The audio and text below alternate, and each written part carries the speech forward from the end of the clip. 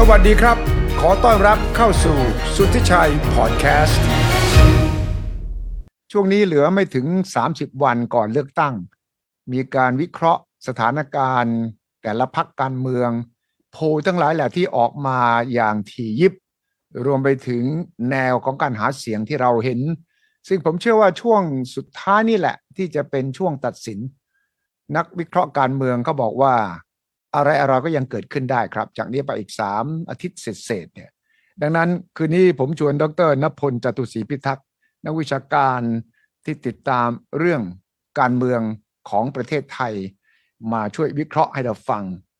ดร.ณพลเป็น visiting fellow อยู่ที่สถาบัน ISIS Yusof Ishak ที่สิงคโปร์นะครับ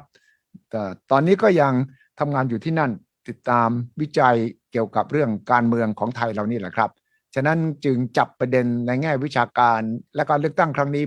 เป็นพิเศษครับสวัสดีครับดร.ณพลครับครับสวัสดีครับคุณสุทธิชัยครับสวัสดีครับท่านผู้ชมครับเป็นยังไงล่าสุดตอนนี้เท่าที่ติดตามจากโพลทั้งหลายจากแนวทางการหาเสียงจากประเด็นที่มีการถกเถียงเรื่องนโยบายบางพรรคที่ออกมาเจอเสียงวิพากษ์วิจารณ์อย่างกว้างขวางจะเป็นบวกจะเป็นลบกับเขาหรือเปล่าเนี่ยตอนนี้คิดว่าถ้าหากให้ลิสต์ว่า 5-6 พรรคแรกเนี่ยที่ลำดับเนี่ยยังเป็นเหมือนเดิมไหมแล้วโอกาสจะตั้งรัฐบาลเนี่ย2 ฝากฝั่งเนี่ยถ้าไม่ข้ามขั้วกันมาเนี่ยจะตั้งสำเร็จไหมยังไง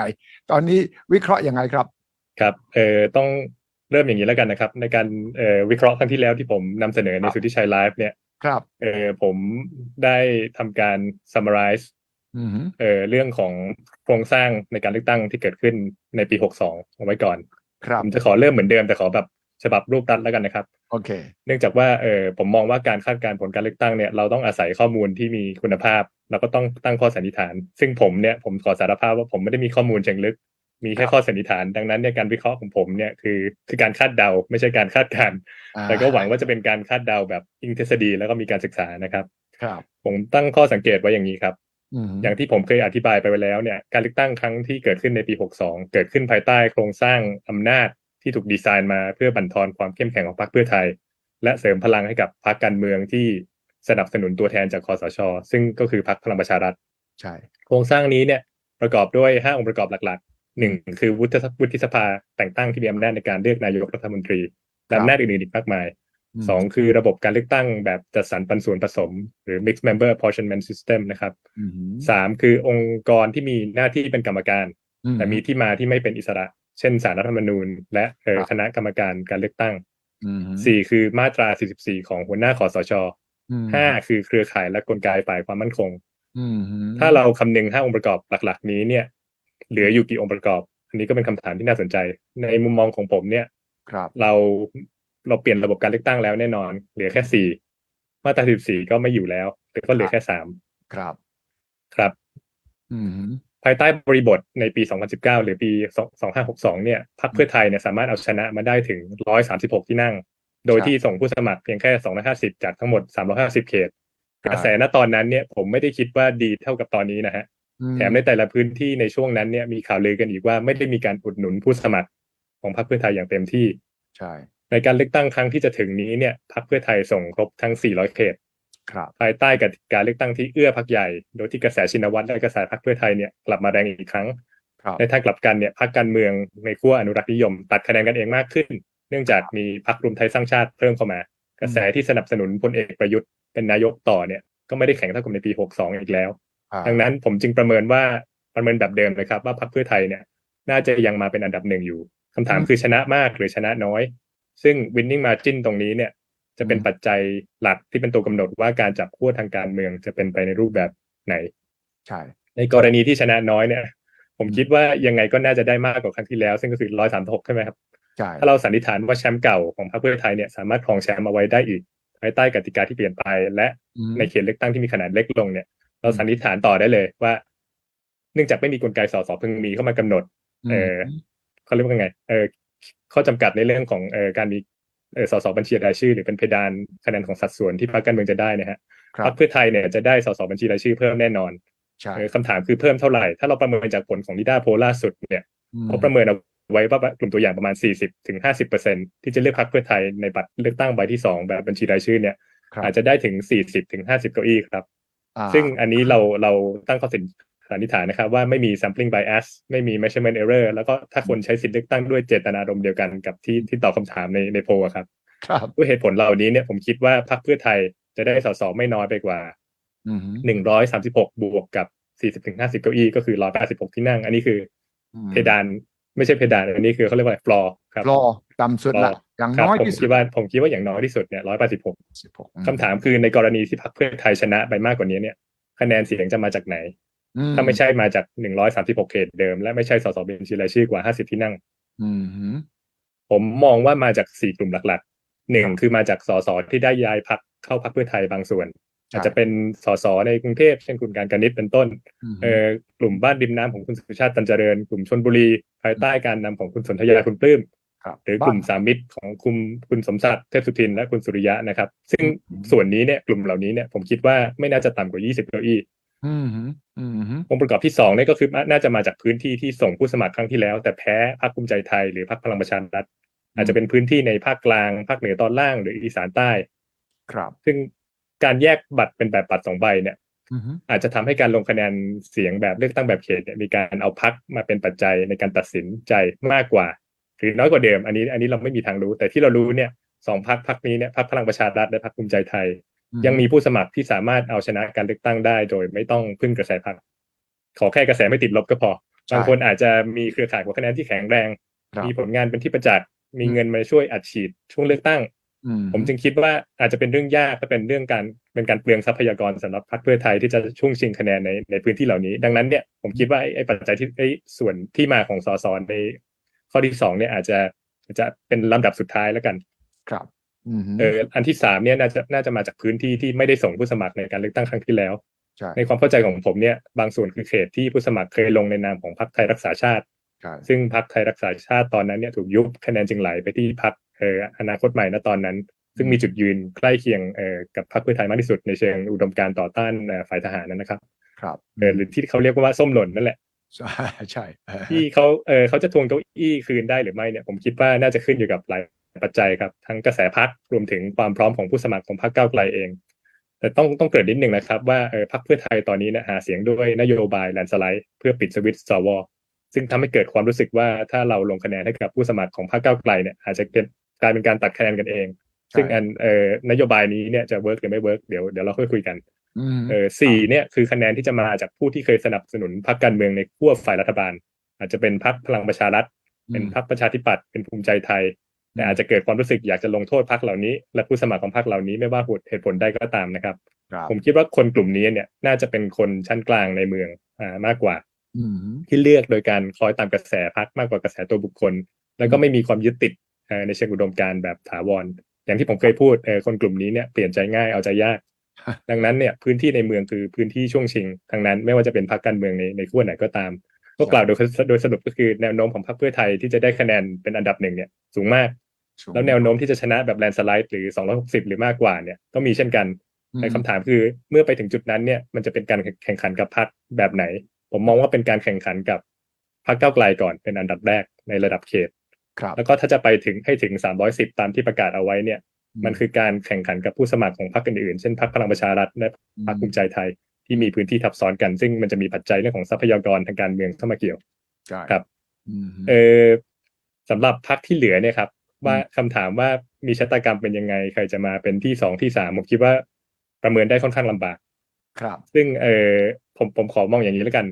ไล่เป็นลำดับตามปี62ตอนนั้นเนี่ยพรรคที่มาเป็นอันดับ2เนี่ยคือพรรคพลังประชารัฐซึ่งตอนนี้เนี่ยกำลังประสบปัญหาในเรื่องของการย้ายพรรคของสสบางส่วนไปทั้งภูมิใจไทยพรรคเพื่อไทยประชาธิปัตย์ประกอบกับคะแนนนิยมของฝ่ายอนุรักษ์นิยมเนี่ยที่เคยมาพร้อมกับพลเอกประยุทธ์ตอนนี้ได้ไหลไปกับพรรครวมไทยสร้างชาติแล้วผมมองว่าอย่างนี้แล้วก็อาจจะไหลกลับไปที่พรรคประชาธิปัตย์ด้วยมันคืออาการเลือดไหลแต่สามารถห้ามเลือดเอาไว้ได้บางส่วนกลุ่มที่เหลือเนี่ยผมเท่าที่ผมทราบเนี่ยมีกลุ่มของคุณสันติพร้อมพัฒน์ในเพชรบูรณ์มีกลุ่มของคุณวิรัตรัตนเศรษฐ์กลุ่มกำแพงเพชรกลุ่มคุณธรรมนัสคุณตรีนุชเทียนทองกับพี่ชาย แล้วก็กลุ่มสมุทรปราการแล้วก็คุณชัยวุฒิกลุ่มอืมเหล่านี้เนี่ยผมมองว่าตอนนี้เนี่ยได้กลายเป็นฐานเสียงหลักของพรรคพลังประชารัฐไปแล้วในปี62เนี่ยพรรคพลังประชารัฐเนี่ยมีฐานเสียงหลายฐานเสียงถูกไหมครับมีทั้งกลุ่มก้อนทางการเมืองมีเรื่องของกลุ่มชนชั้นนำที่อาจจะนิยมกับฝ่ายอนุรักษ์นิยมหน่อยอะไรอย่างนี้แต่ตอนนี้ผมมองว่าเป็นกลุ่มก้อนทางการเมืองทั้งหมดค่อนข้างเพียวซึ่งโดยที่ไม่มีกระแสพรรคพลังประชารัฐซึ่งเกี่ยวโยงกับแคนดิเดตนายกหรือชุดนโยบายมาสมทบตามที่พรรคอาจจะคาดหวังไว้นะครับยังไงก็ตามเนี่ยผมมองว่าเก้าอี้ของพรรคพลังประชารัฐเนี่ยไม่ว่าจะมากหรือน้อยก็ยังเป็นเก้าอี้ที่สามารถนำไปต่อรองได้อย่างมีประสิทธิภาพอันนี้คือสิ่งที่เราไม่สามารถมองข้ามได้เพราะอะไรเขาจึงมีอำนาจต่อรองเขาถือไพ่สวไว้จำนวนหนึ่งใช่ไหมเป็นสองส่วนครับหนึ่งคือจุดยืนที่สามารถจับคู่กับพรรคการเมืองใดก็ได้โอเคสองคือเรื่องของสวใช่ครับครับผมเห็นคุณสุทธิชัยเพิ่งสัมภาษณ์พลเอกประวิตรไปก้าวข้ามครับฟังดูแล้วเหมือนกับว่าพร้อมครับครับพรรคที่มาเป็นอันดับ3ในปี62เนี่ยคือพรรคอนาคตใหม่โทษทีครับตอนนี้เป็นพรรคก้าวไกลแล้วอุปสรรคของพรรคก้าวไกลเนี่ยประกอบด้วย2ส่วนด้วยกัน1คือกติกาการเลือกตั้งที่ทำให้ได้มาซึ่งสสบัญชีรายชื่อเนี่ยจะทำได้ลำบากมากขึ้นกว่าเดิม2คือการที่พรรคก้าวไกลต้องแข่งขันกับพรรคเพื่อไทยโดยตรงในระบบเขตท่ามกลางบรรยากาศทางการเมืองที่ตอนนี้เนี่ยส่วนตัวผมมองว่ามันได้กลายเป็นประชามติไปแล้วว่าเอาหรือไม่เอาพลเอกประยุทธ์ถ้าไม่เอาเนี่ยทางเลือกคือเลือกพรรคเพื่อไทยด้วยบรรยากาศแบบนี้เนี่ยผมคิดว่าพรรคก้าวไกลเนี่ยกำลังเผชิญกับการต่อสู้ที่ค่อนข้างลำบากในทางกลับกันเนี่ยผมมองว่าพรรคก้าวไกลเนี่ยมีสิ่งที่พรรคอนาคตใหม่ไม่มีซึ่งก็คือเวลาในการคัดสรรผู้สมัครและผลงานในสภาในฐานะพรรคร่วมฝ่ายค้าน2 สิ่งนี้เนี่ยน่าจะแปลเป็นคะแนนเสียงได้บ้างเพียงแต่ว่าอาจจะมีข้อจำกัดอาจจะจำกัดเป็นบางพื้นที่เช่นในบริเวณที่มีมหาลัยหรือเป็นเขตเมืองเป็นต้นนะครับพรรคภูมิใจไทยเนี่ยสำหรับผมรู้เรื่องรายละเอียดเกี่ยวกับพรรคภูมิใจไทยได้น้อยที่สุดแต่ผมมองว่าเป็นพรรคที่น่าจับตามองที่สุดในมุมมองผมเนื่องจากเป็นพรรคที่มีแนวโน้มที่จะเป็นพรรคที่มีจำนวนสสมาเป็นอันดับ2ทีเดียวในมุมมองของผมอาจจะกลายเป็นพรรคที่ใหญ่ที่สุดในขั้วที่สนับสนุนพลเอกประยุทธ์เป็นรัฐบาลครับคำถามสำคัญสำหรับพรรคนี้ก็คืออะไรคือเงื่อนไขในการจับขั้วนะครับมีเรื่องของการเล่นงานทางคดีความเข้ามาเกี่ยวข้องมากน้อยแค่ไหนและยอมเป็นรัฐบาลเสียงข้างน้อยหรือไม่อันนี้เดี๋ยวเราไปคุยกันทีหลังครับอันสุดท้ายคือพรรคประชาธิปัตย์พรรคประชาธิปัตย์เนี่ยผมประเมินแบบเดิม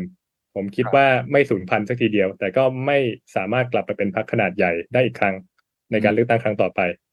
ภารกิจที่พรรคประชาธิปัตย์ต้องทำเนี่ยจริงๆแล้วคือการดึงฐานเสียงอนุรักษ์นิยมเนี่ยกลับมาจากพรรคที่เคยให้การสนับสนุนหรือพรรคที่กำลังสนับสนุนพลเอกประยุทธ์เช่นพรรคพลังประชารัฐและพรรครวมไทยสร้างชาติณปัจจุบันตอนนี้เนี่ยผมยังมองไม่เห็นความพยายามของพรรคประชาธิปัตย์ในการสื่อสารกับประชาชนหรือขับเคลื่อนนโยบายพรรคไปในทิศทางนี้เลยแล้วก็การที่นำคุณชวนคุณบัญญัติมาเป็นสสบัญชีรายชื่อเพื่อหาเสียงให้พรรคเนี่ยผมมองว่ามันเป็นการแก้ไขปัญหาในระยะสั้นนะครับโดยไม่มีการให้ความสำคัญกับระยะยาวครับอันนี้คือภาพที่ผมวาดไว้ผมมองว่าใหญ่ที่สุดยังไงก็เป็นพรรคเพื่อไทยอันที่2ผมมองว่าพรรคภูมิใจไทยมีแนวโน้มส่วน3กับ4 5เนี่ยไม่แน่ใจเพียงแต่ว่าผมมองว่ามาจิ้นระหว่าง2กับ3และ3กับ4 4กับ5เนี่ยน่าจะค่อนข้างเล็กครับผมมองโพลที่ออกมาเนี่ยจะถามดร.ณพลว่าโพลที่ออกมาในช่วง 2-3 วันนี้คุณพิธาเนี่ยได้เป็นทางเลือกสำหรับนายกที่อันดับสูงพอสมควรครับวิเคราะห์ว่าเป็นเพราะอะไรได้ครับผมคิดว่าคุณสุทธิชัยกำลังหมายถึงโพลโดยมติชนกับ Daily News โดยเฉพาะแล้วก็แม้กระทั่งโพลของนิด้าอันที่2ใช่ไหมครับครับผมมองว่าเอาของมติชนกับ Daily News ก่อนแล้วกันนะครับผมมองว่ามันเป็นผมว่ามองว่ามันไม่ใช่ random sample นะครับมันไม่ได้มีการสุ่มโดยสักทีเดียวดังนั้นเนี่ยกลุ่มคนที่เข้ามาโหวตว่าใครได้คะแนนนิยมมากกว่ากันเนี่ยผมคิดว่าไม่ได้เป็นภาพสะท้อนของประชาชนผู้มีสิทธิเลือกตั้งในทั่วประเทศไทยนะครับใช่เห็นด้วยเพราะว่าผมมองว่า 80,000 กว่าคนเนี่ยใช่คือคนที่เข้ามาโหวตออนไลน์หรือคนที่มีความตื่นตัวทางการเมืองในระดับหนึ่งซึ่ง อาจจะเทคะแนนไปให้พรรคก้าวไกลกับคุณพิธามากเป็นพิเศษอืมซึ่งก็ผมคิดว่ามันก็เป็น finding ที่น่าสนใจไม่น้อย ใช่ว่าเนี่ยแหละคือนายกของคนกลุ่มนี้อืมฮึถูกไหมครับอืมอืมฮึใช่มันก็มันไม่ใช่เป็นข้อมูลที่ไม่มีประโยชน์ผมคิดว่ามันมีประโยชน์ทีเดียวแหละว่าเนี่ยครับคือนายกครับสำหรับคนที่อืมใช้อินเทอร์เน็ตครับหรือเสพสื่อมากเป็นพิเศษส่วอืมนสำหรับโพลอื่นๆเนี่ยผมมองว่ามันมีการตัดคะแนนกันนิดหน่อยครับระหว่างคุณเศรษฐากับคุณอุ๊งอิง แล้วก็อ่าการที่คุณพิธาไต่ขึ้นมาเนี่ยผมก็ไม่แน่ใจเหมือนกันว่าด้วยปัจจัยอะไรเพราะผมไม่ได้เห็นอืมฮึความกระแสคุณพิธาในอืมในในโซเชียลมีเดียหรือแม้แต่ในหนังสือพิมพ์เลยอืในมระดับที่คุณธนาธรเคยมีอืมนะครับอืมอืมครับอืมแต่ผมก็ย้ำจุดยืนเดิมครับว่าผมไม่คิดว่าอืมฮึอันนี้ด้วยความเคารพด้วยความเคารพการทำงานของสำนักโพลทุกสำนักเนี่ยผมไม่คิดว่าอืมฮึการทำโพลเนี่ยสามารถนำมาอืมฮึประเมินผลเลือกตั้งได้อย่างตรงไปตรงมา อืมฮึเพราะผมไม่คิดว่าในการเลือกตั้งเนี่ยคนจะออกไปใช้สิทธิ์เลือกตั้งด้วยเจตนารมณ์เดียวกันกับที่ตอบโพลอันนี้ assume ว่าโพลเนี่ยทำโดย valid นะครับไม่มี sampling error ไม่มี measurement error ครัใช่บครับครับแต่ว่ามีกระแสหรือว่า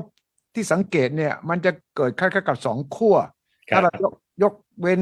พรรคเพื่อไทยแล้วก็ภูมิใจไทยนะเราจะเห็นกระแสที่น่าสนใจคือซีกที่คนรุ่นใหม่คนอยากเห็นความเปลี่ยนแปลงกระแสของพรรคก้าวไกลดูเหมือนจะช่วงหลังเนี่ยขึ้นครับตามน่าสังเกตขณะเดียวกันกลุ่มอนุรักษ์นิยมเนี่ยกระแสของพลเอกประยุทธ์เนี่ยรู้สึกก็ขึ้นเหมือนกัน อืมจากหลายๆโพลแล้วเท่าที่ผมสังเกตดูความเคลื่อนไหวแล้วก็เสียงจากกลุ่มต่างๆเนี่ยคุณณพลจะเห็นด้วยกับผมไหมว่ามันจะมีกระแสสองกระแสเนี่ยที่มันสะท้อนถึงการต้องเลือกระหว่างเก่ากับใหม่ระหว่างก้าวไกลที่ต้องการความเปลี่ยนแปลงกับลุงตู่ที่ต้องการรักษาความสงบแบบเดิมนอกนั้นแล้วก็สองกระแสเนี่ยจะมีผลต่อการตั้งรัฐบาลด้วย เพราะว่าถ้าหากถ้าหากเพื่อไทยมีที่นั่งสูงสุดพรรคเดียวก็มีสิทธิ์จะตั้งรัฐบาลหรือว่าฟอร์มรัฐบาลก่อน ก็จะชวนก้าวไกลก่อนผมคิดว่าอย่างนั้นแต่มันจะไม่ถึง375มันยังขาดซึ่งเขาก็ต้องข้ามขั้วมาฝั่งนี้ก็ถ้ามองพลังประชารัฐเนี่ยซึ่งมีการพูดคุยกันในระดับหนึ่งก็อาจจะเป็นหนึ่งในทางเลือกและก็หวังจะได้เสียงสวมาให้มันได้เกินครึ่งของสภานั่นทางหนึ่งแต่สำหรับก้าวไกลนั้นมีปัญหาถ้าเพื่อไทยคุยกับพลังประชารัฐก้าวไกลก็จะบอกเราไม่เอาด้วยเพราะเราบอกแล้วว่าเราไม่เอาสองลุงครับดังนั้นเราจะไม่มีทางที่คุณจะมาชวนเราแล้วไปชวนพลังประชารัฐด้วยถ้าคุณชวนเราคุณก็ต้องไม่มีส่วนเกี่ยวข้องพลังประชารัฐตรงนี้ที่ทำให้พรรคเพื่อไทยค่อนข้างจะลำบากใจพอสมควรทีเดียวแต่กระแสของลุงตู่เนี่ยถ้าหากกระแสลุงตู่ได้ที่นั่งเกิน50แล้วก็สูงกว่าพลังประชารัฐเนี่ยนั่นก็จะทำให้เกิด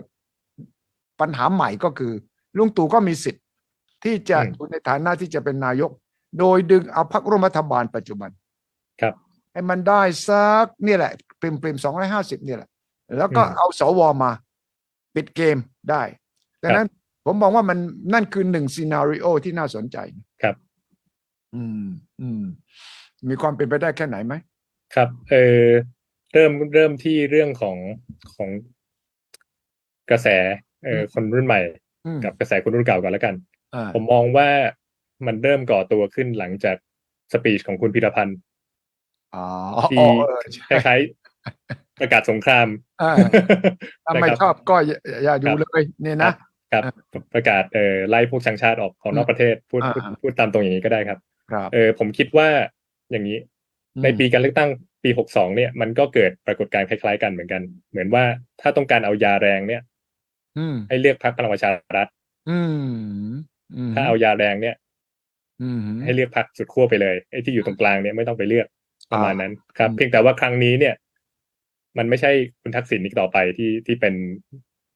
เรียกว่า fault line แล้วกันเรียกว่าเป็นจุดเป็นเงื่อนไขแล้วกันครับผมคิดว่าข้อแตกต่างข้อพิพาทเนี่ยคือเรื่องของ อาจจะพูดลำบากนิดนึงนะครับ ครับผมคิดว่ามันเป็นจุดยืนของพรรคการเมืองต่อโครงสร้างทางอำนาจในประเทศไทยละกันครับซึ่งผมคิดว่าเป็นจุดยืนที่พรรคก้าวไกลเนี่ยมีความชัดเจนมากกว่าพรรคอื่นแล้วก็พรรครวมไทยสร้างชาติก็เช่นกันนะในการเลือกตั้งครั้งนี้ก็ชัดเจนกว่าพรรคอื่นเหมือนกันครับใช่ครับอันนี้ยกตัวอย่างสำคัญก็คือเรื่องของจุดยืนของพรรคก้าวไกลที่มีต่อเรื่องของการปฏิรูปโครงสร้างของการเกณฑ์ทหารครับและเรื่องของมาตราแก้ไขมาตรา112ครับใช่ครับซึ่งพรรคเพื่อไทยเนี่ยอาจจะมีจุดยืนที่ซอฟกว่าครับ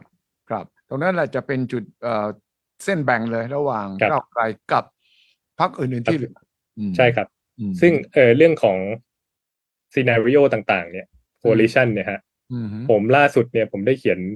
บทความสั้นๆกับเพื่อนร่วมงานท่านหนึ่งชื่อเคนโลหะเตปานนท์นะครับเรามองว่าตอนนี้เนี่ยมีอยู่ประมาณ3ซีนาริโอหรือ3รูปแบบในการฟอร์มรัฐบาลที่มีความเป็นไปได้ครับซึ่งอันไหนเป็นไปได้มากหรือน้อยเดี๋ยวค่อยมาคุยกันครับซีนาริโอแรกเนี่ยเราเรียกว่าสูตรเหล้าเก่าในขวดใหม่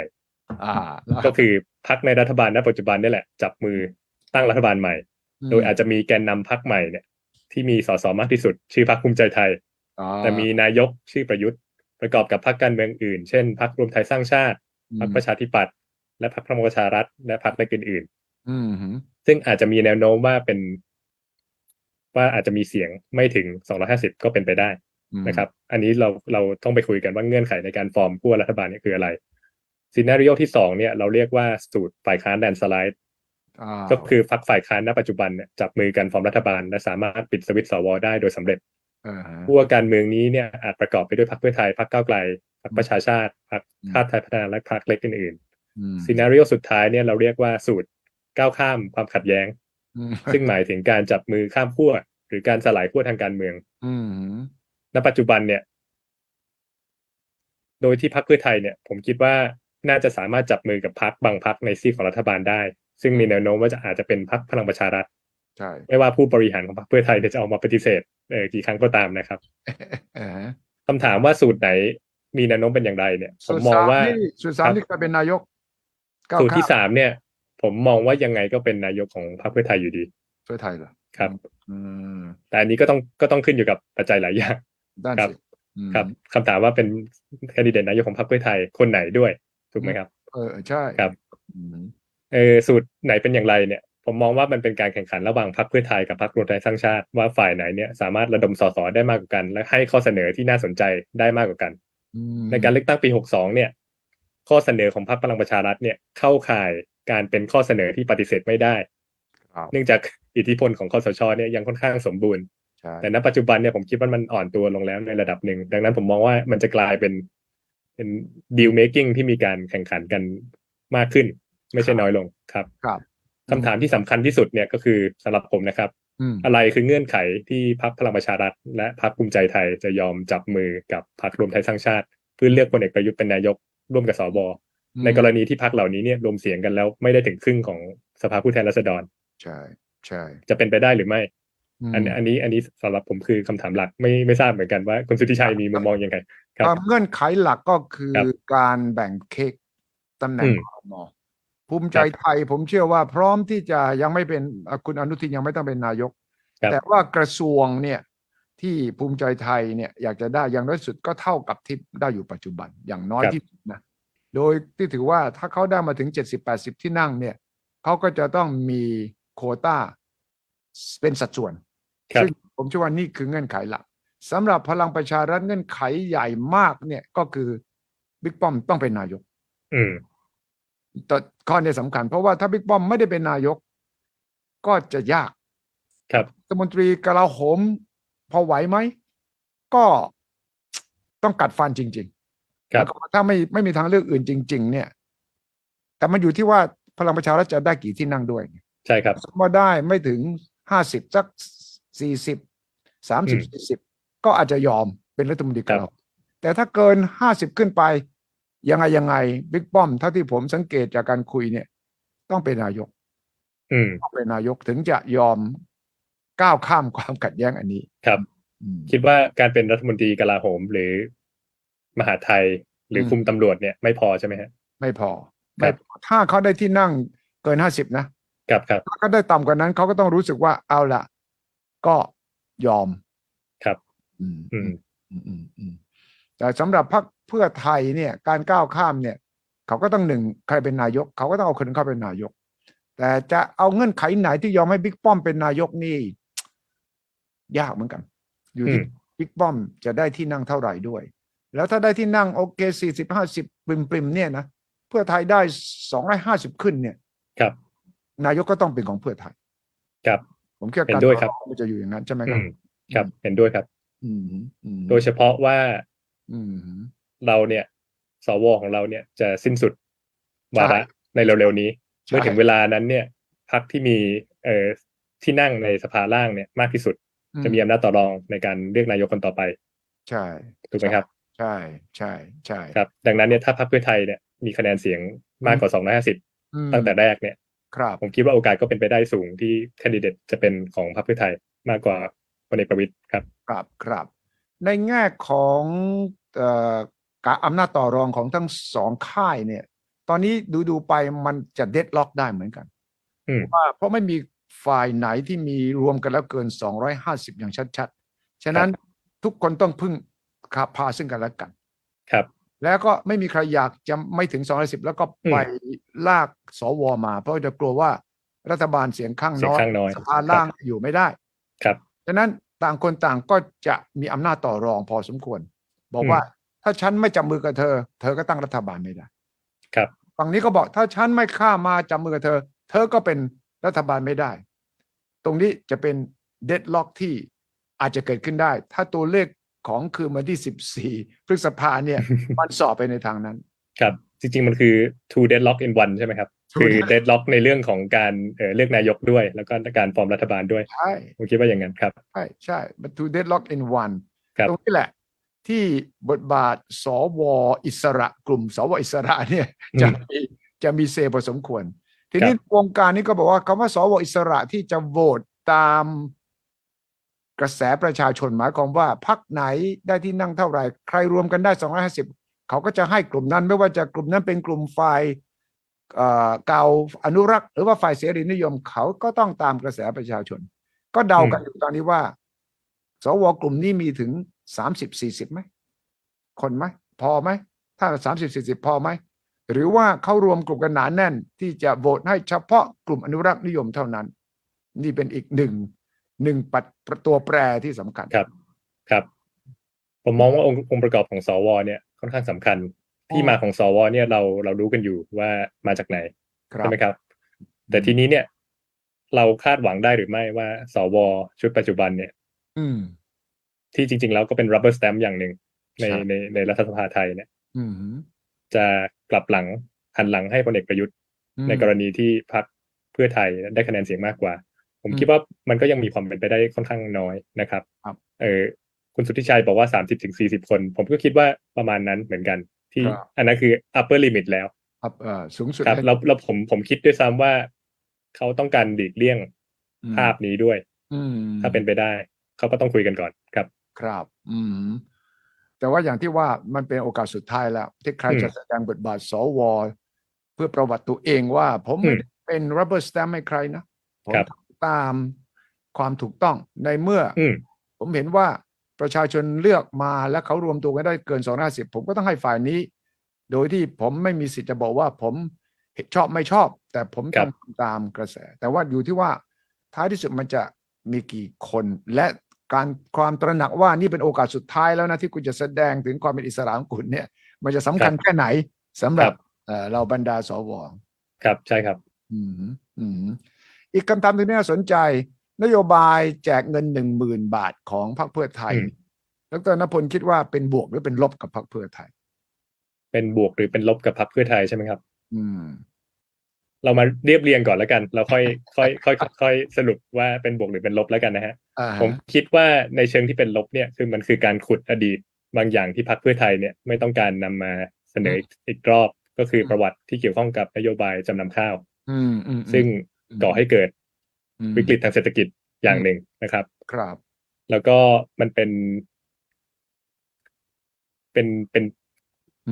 เขา ผมจำได้ว่าสื่อเคยใช้คำหนึ่งคำว่าประชานิยมพ่นพิษ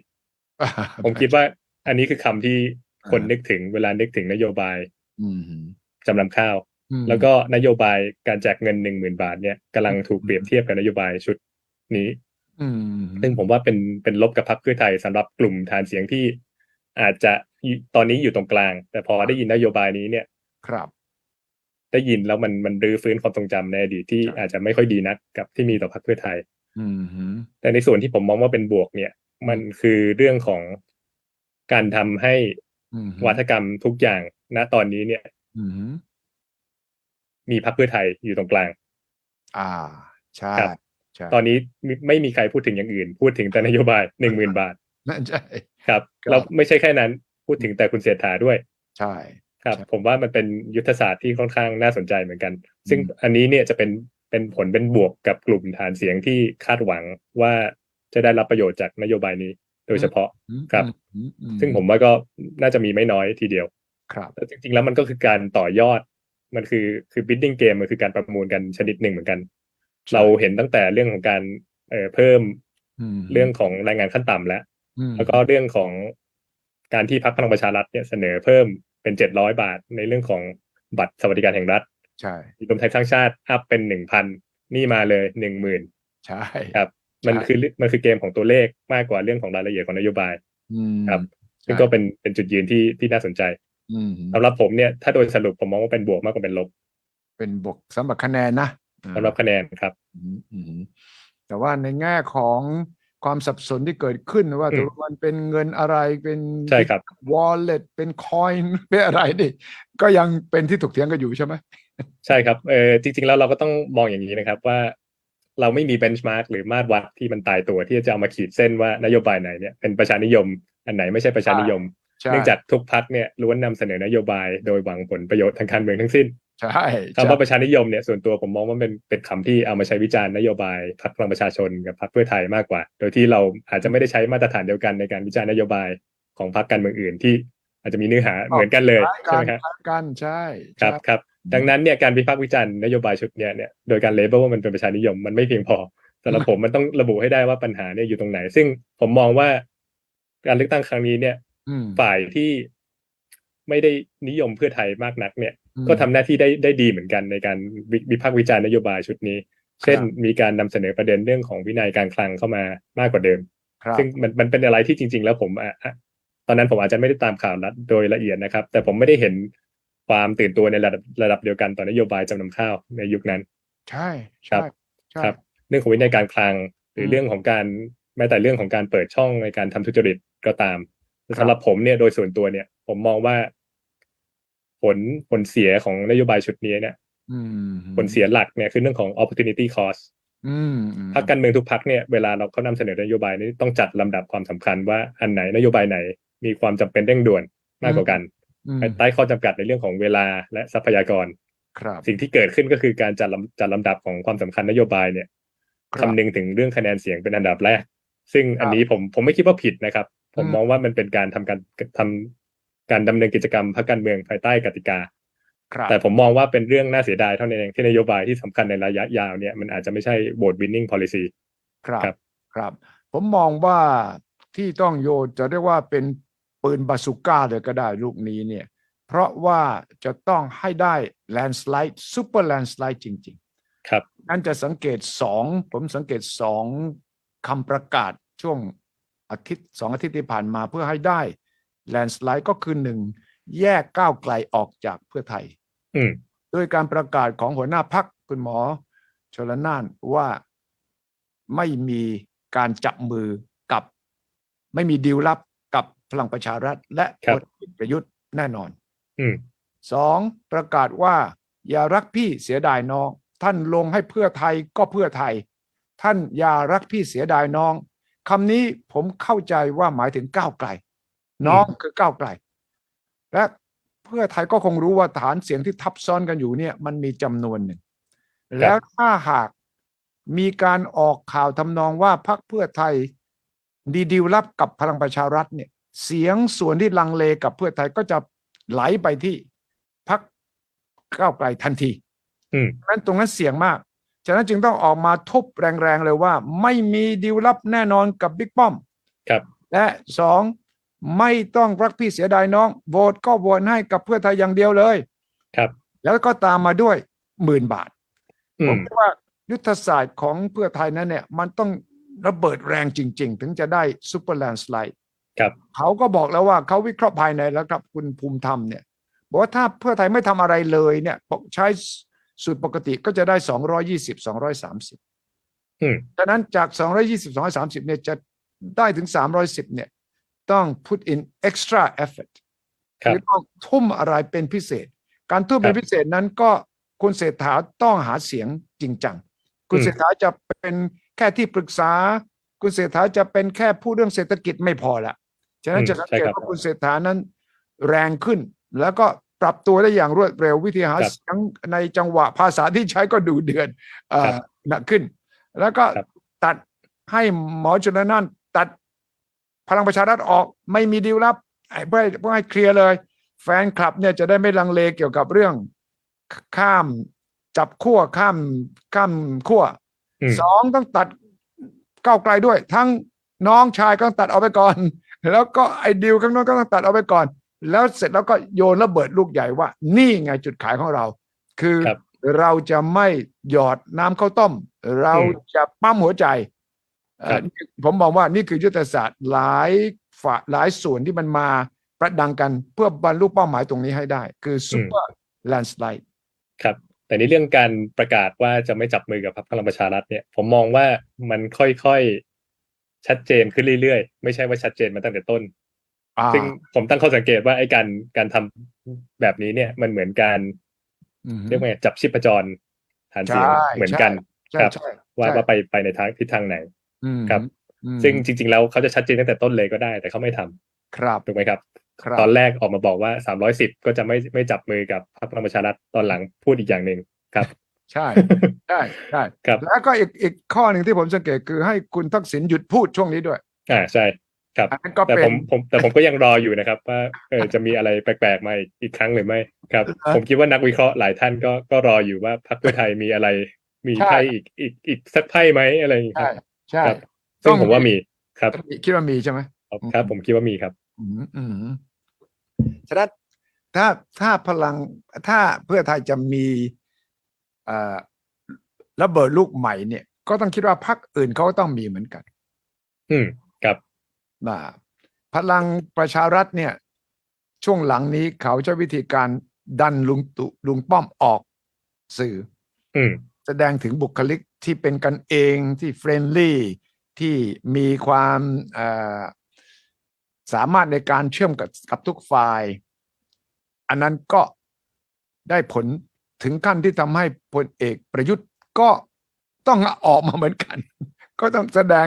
บทที่เป็นกันเองกับประชาชนเหมือนกันอันนี้ก็ผมว่าก็นั่นก็เป็นอีกหนึ่งการปรับยุทธวิธีจะเรียกว่าไม่ใช่ยุทธศาสตร์ใหญ่แต่เป็นยุทธวิธีที่น่าสนใจเหมือนกันครับน่าสนใจโดยเฉพาะเมื่อเราคำนึงถึงผลโพลด้วยครับเพราะว่าพลเอกประวิตรเนี่ยแทบจะไม่ติดฝุ่นเลยก็ว่าได้ครับเราทำด้วยเหตุผลอะไรพรรคถึงยังมีความพยายามในการรีแบรนด์ภาพนี้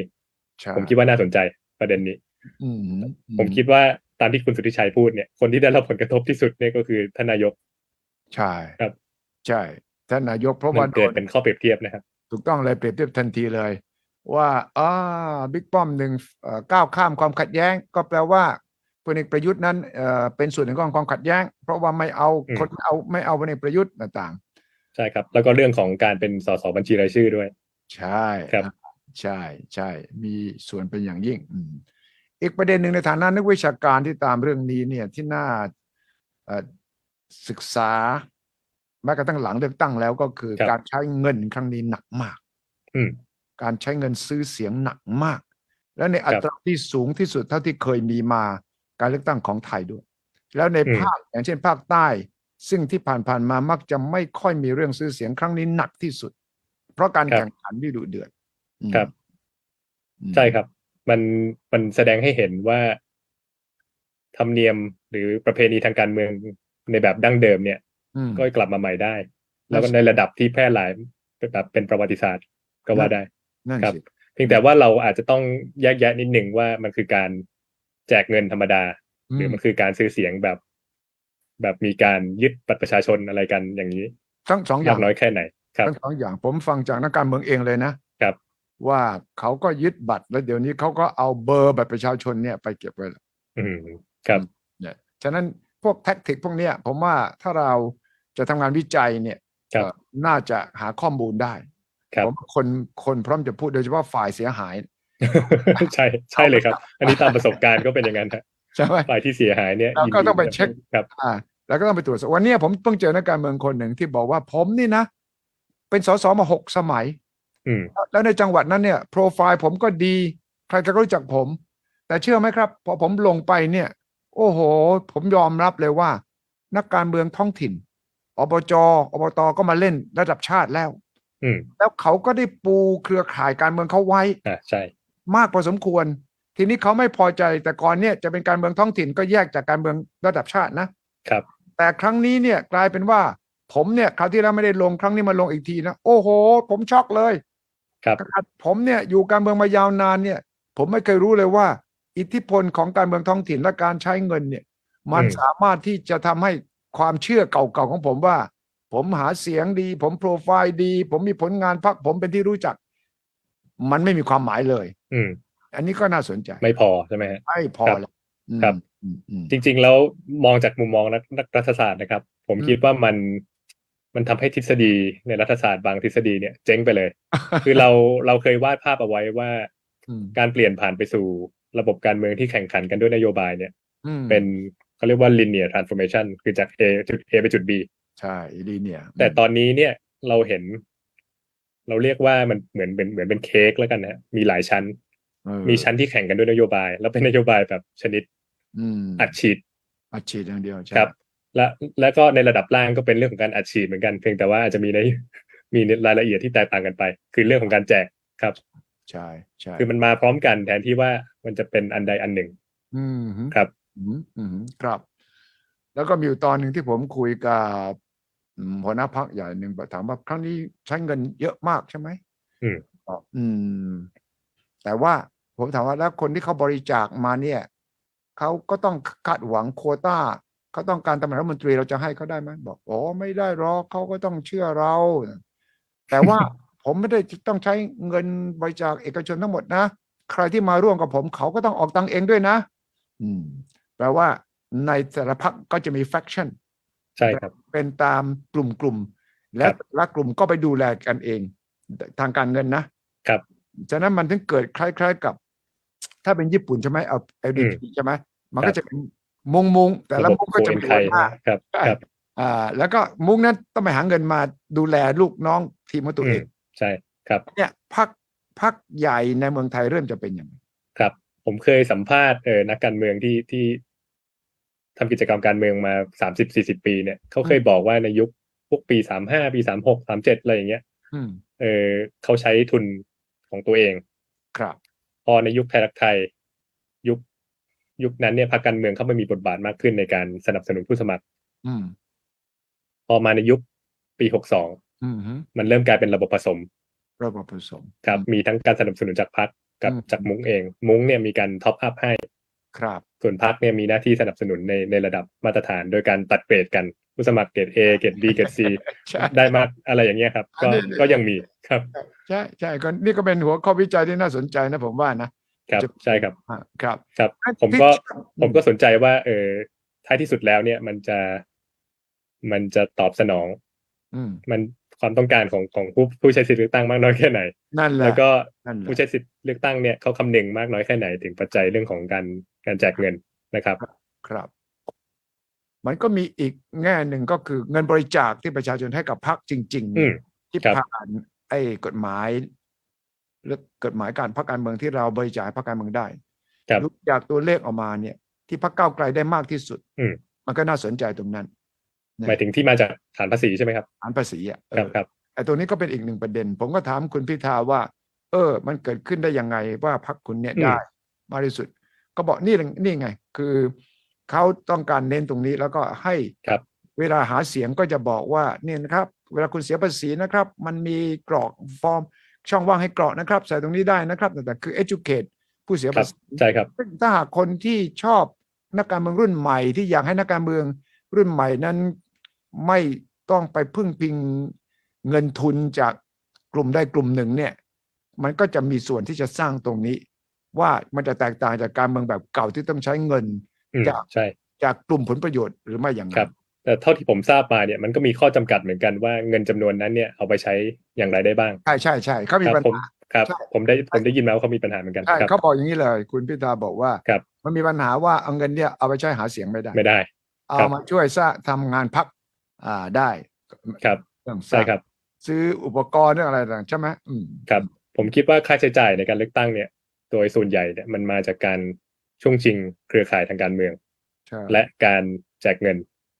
ซึ่งสองส่วนนี้มันไปด้วยกันอยู่แล้วเพราะว่ามันแจกส่วนหนึ่งส่วนที่มันเก็บถูกไหมครับใช่ครับก็ผมก็คาดหวังเอาไว้ว่าในการเลือกตั้งครั้งต่อๆไปเนี่ยเราจะเห็นพฤติกรรมแบบนี้น้อยลงเพียงแต่ว่าการเลือกตั้งครั้งนี้เนี่ยผมคิดว่ามันพิเศษตรงที่มันเกิดภาวะที่คลุมเครือมากว่าเลือกพรรคไหนดีเลือกพรรคนี้อาจจะได้ตัวแทนพรรคนั้นเลือกพรรคนี้อาจจะได้อีกคนหนึ่งเป็นนายกแถมแคนดิเดตนายกมี3คนไม่รู้ว่าเลือกไปแล้วจะได้คนไหนเป็นต้นผมคิดว่ามันด้วยความคลุมเครือเหล่านี้เนี่ยในเชิงอุดมการณ์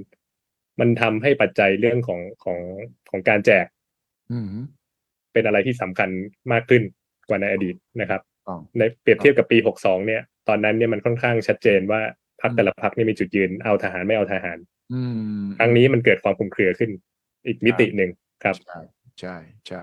ดังนั้นสำหรับนักรัฐศาสตร์ที่สนใจเรื่องเลือกตั้งนี้ผมว่าครั้งนี้มีประเด็นเยอะเลยครับที่ทำให้ต้องศึกษาเพิ่มเติมและที่สำคัญคือทำยังไงถึงจะไปสรุปว่าจะสร้างศรัทธาต่อระบอบประชาธิปไตยแบบเลือกตั้งในความเห็นของประชาชนยังไงเพราะว่าถ้ามีแต่ข่าวร้ายมีแต่วิธีการสกปรกหรือวิธีการที่ไม่ตอบสนองความต้องการความฝันของประชาชนว่าเราต้องการการเมืองที่สะอาดขึ้นเลือกตั้งครั้งนี้อาจจะไม่ใช่ตัวอย่างที่ดีนะสำหรับการปูทางไปสู่การสร้างศรัทธาต่อระบอบประชาธิปไตยแบบเลือกตั้งเห็นด้วยครับอีกเรื่องคือความยั่งยืนของรัฐบาลที่จะฟอร์มใช่ซึ่งมันขึ้นอยู่กับปัจจัยหลายอย่างที่